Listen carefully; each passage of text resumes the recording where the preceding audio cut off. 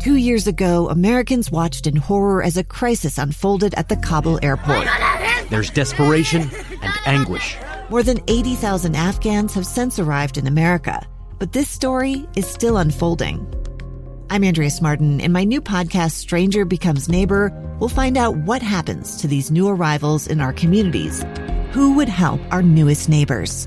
Follow us at kslpodcast.com, Apple Podcasts, or anywhere else you listen.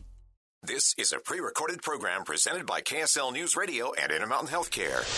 Healthy Mind Matters, brought to you by Intermountain Healthcare. We discuss the important community issues of stronger mental health, emotional wellness, and the growing problem of addiction. Here's our host, Maria Chaleos, on KSL News Radio 102.7 FM and 1160 AM.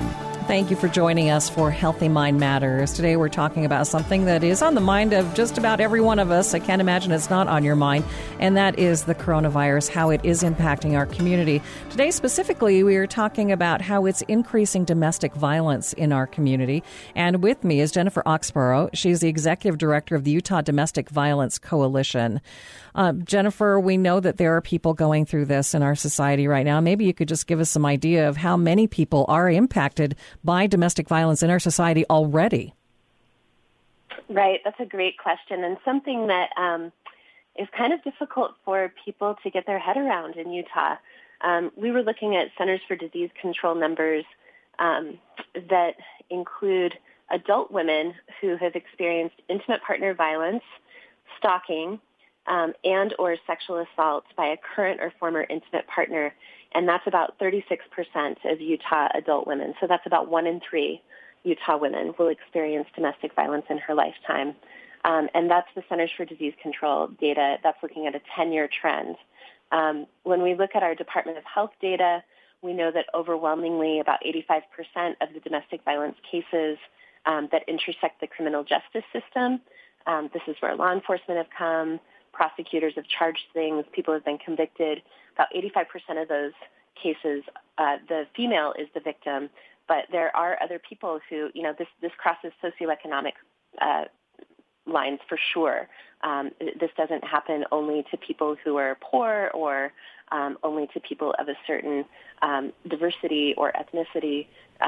It happens across the board. And so we know that men can be affected, people in the LGBTQ community can be affected, people in tribal communities are affected even more so, and people of color, because I think sometimes it's even more challenging for them to gain access to resources and to reach out to law enforcement for help.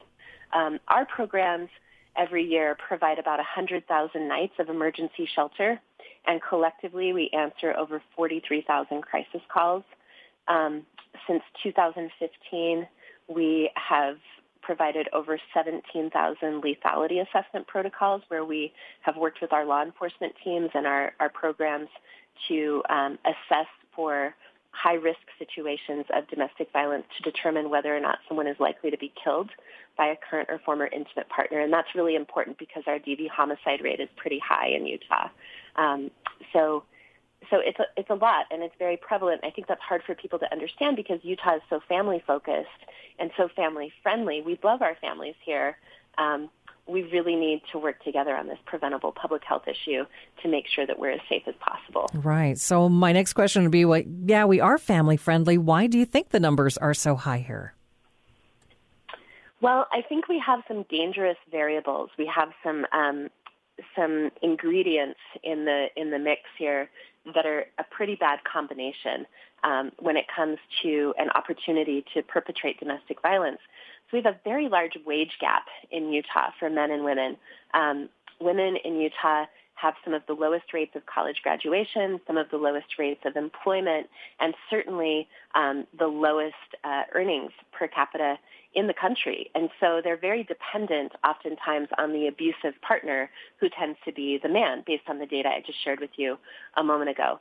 We also have a high degree of dependence. We have the highest birth rate per capita in the country. So women who tend to be the victims of domestic violence in Utah tend to have a lot of financial dependence on the abusive partner and a lot of children that they have responsibility for. And so it can be especially difficult to change a relationship or leave a relationship when you feel like you have children to protect and care for. And a lot of people think, Maria, that they need to leave and go live in an emergency shelter, and that's absolutely not true anymore. That was maybe how services were 20 or 30 years ago, but we provide a range of services to people however they want to engage with us. So if you're just looking to start to figure out a game plan to change and improve the safety in your family, call us and we'll talk it through with you. No one will ever force you into any sort of service that you don't choose for yourself. So when we hear numbers, the numbers that are being thrown out of how cases are increasing due to the coronavirus, we are just hearing about the numbers of calls to law enforcement. Is that correct? Can you just talk about this increase and what law enforcement are seeing compared to what you are seeing? We love our law enforcement partners, and they are so vital to the safety and well-being of our families and communities, and we really support them. I was really happy to see that they were paying attention to this and messaging this. Salt Lake Police Department did a great job of raising awareness that their domestic violence calls had gone up by about 33% since the onset of the coronavirus. Our calls initially went up about 20 to 30% for the services we provide, which are different. And we provide those services in partnership with law enforcement. They can refer people to us with priority for care if it's a dangerous situation.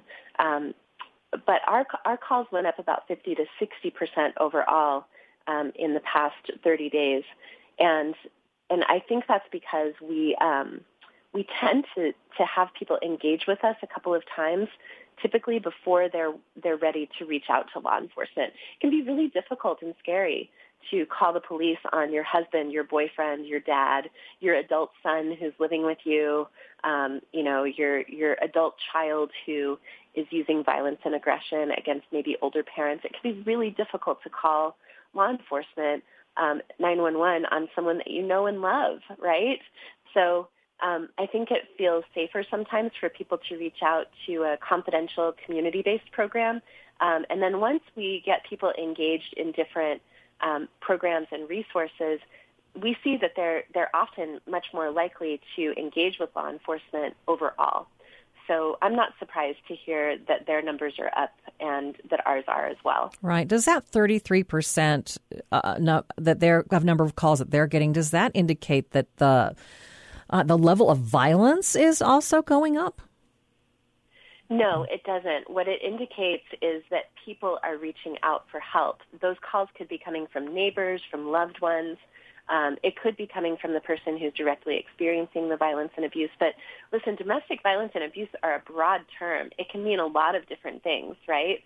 It could be stalking. It could be harassment. It could be, threats to a former partner.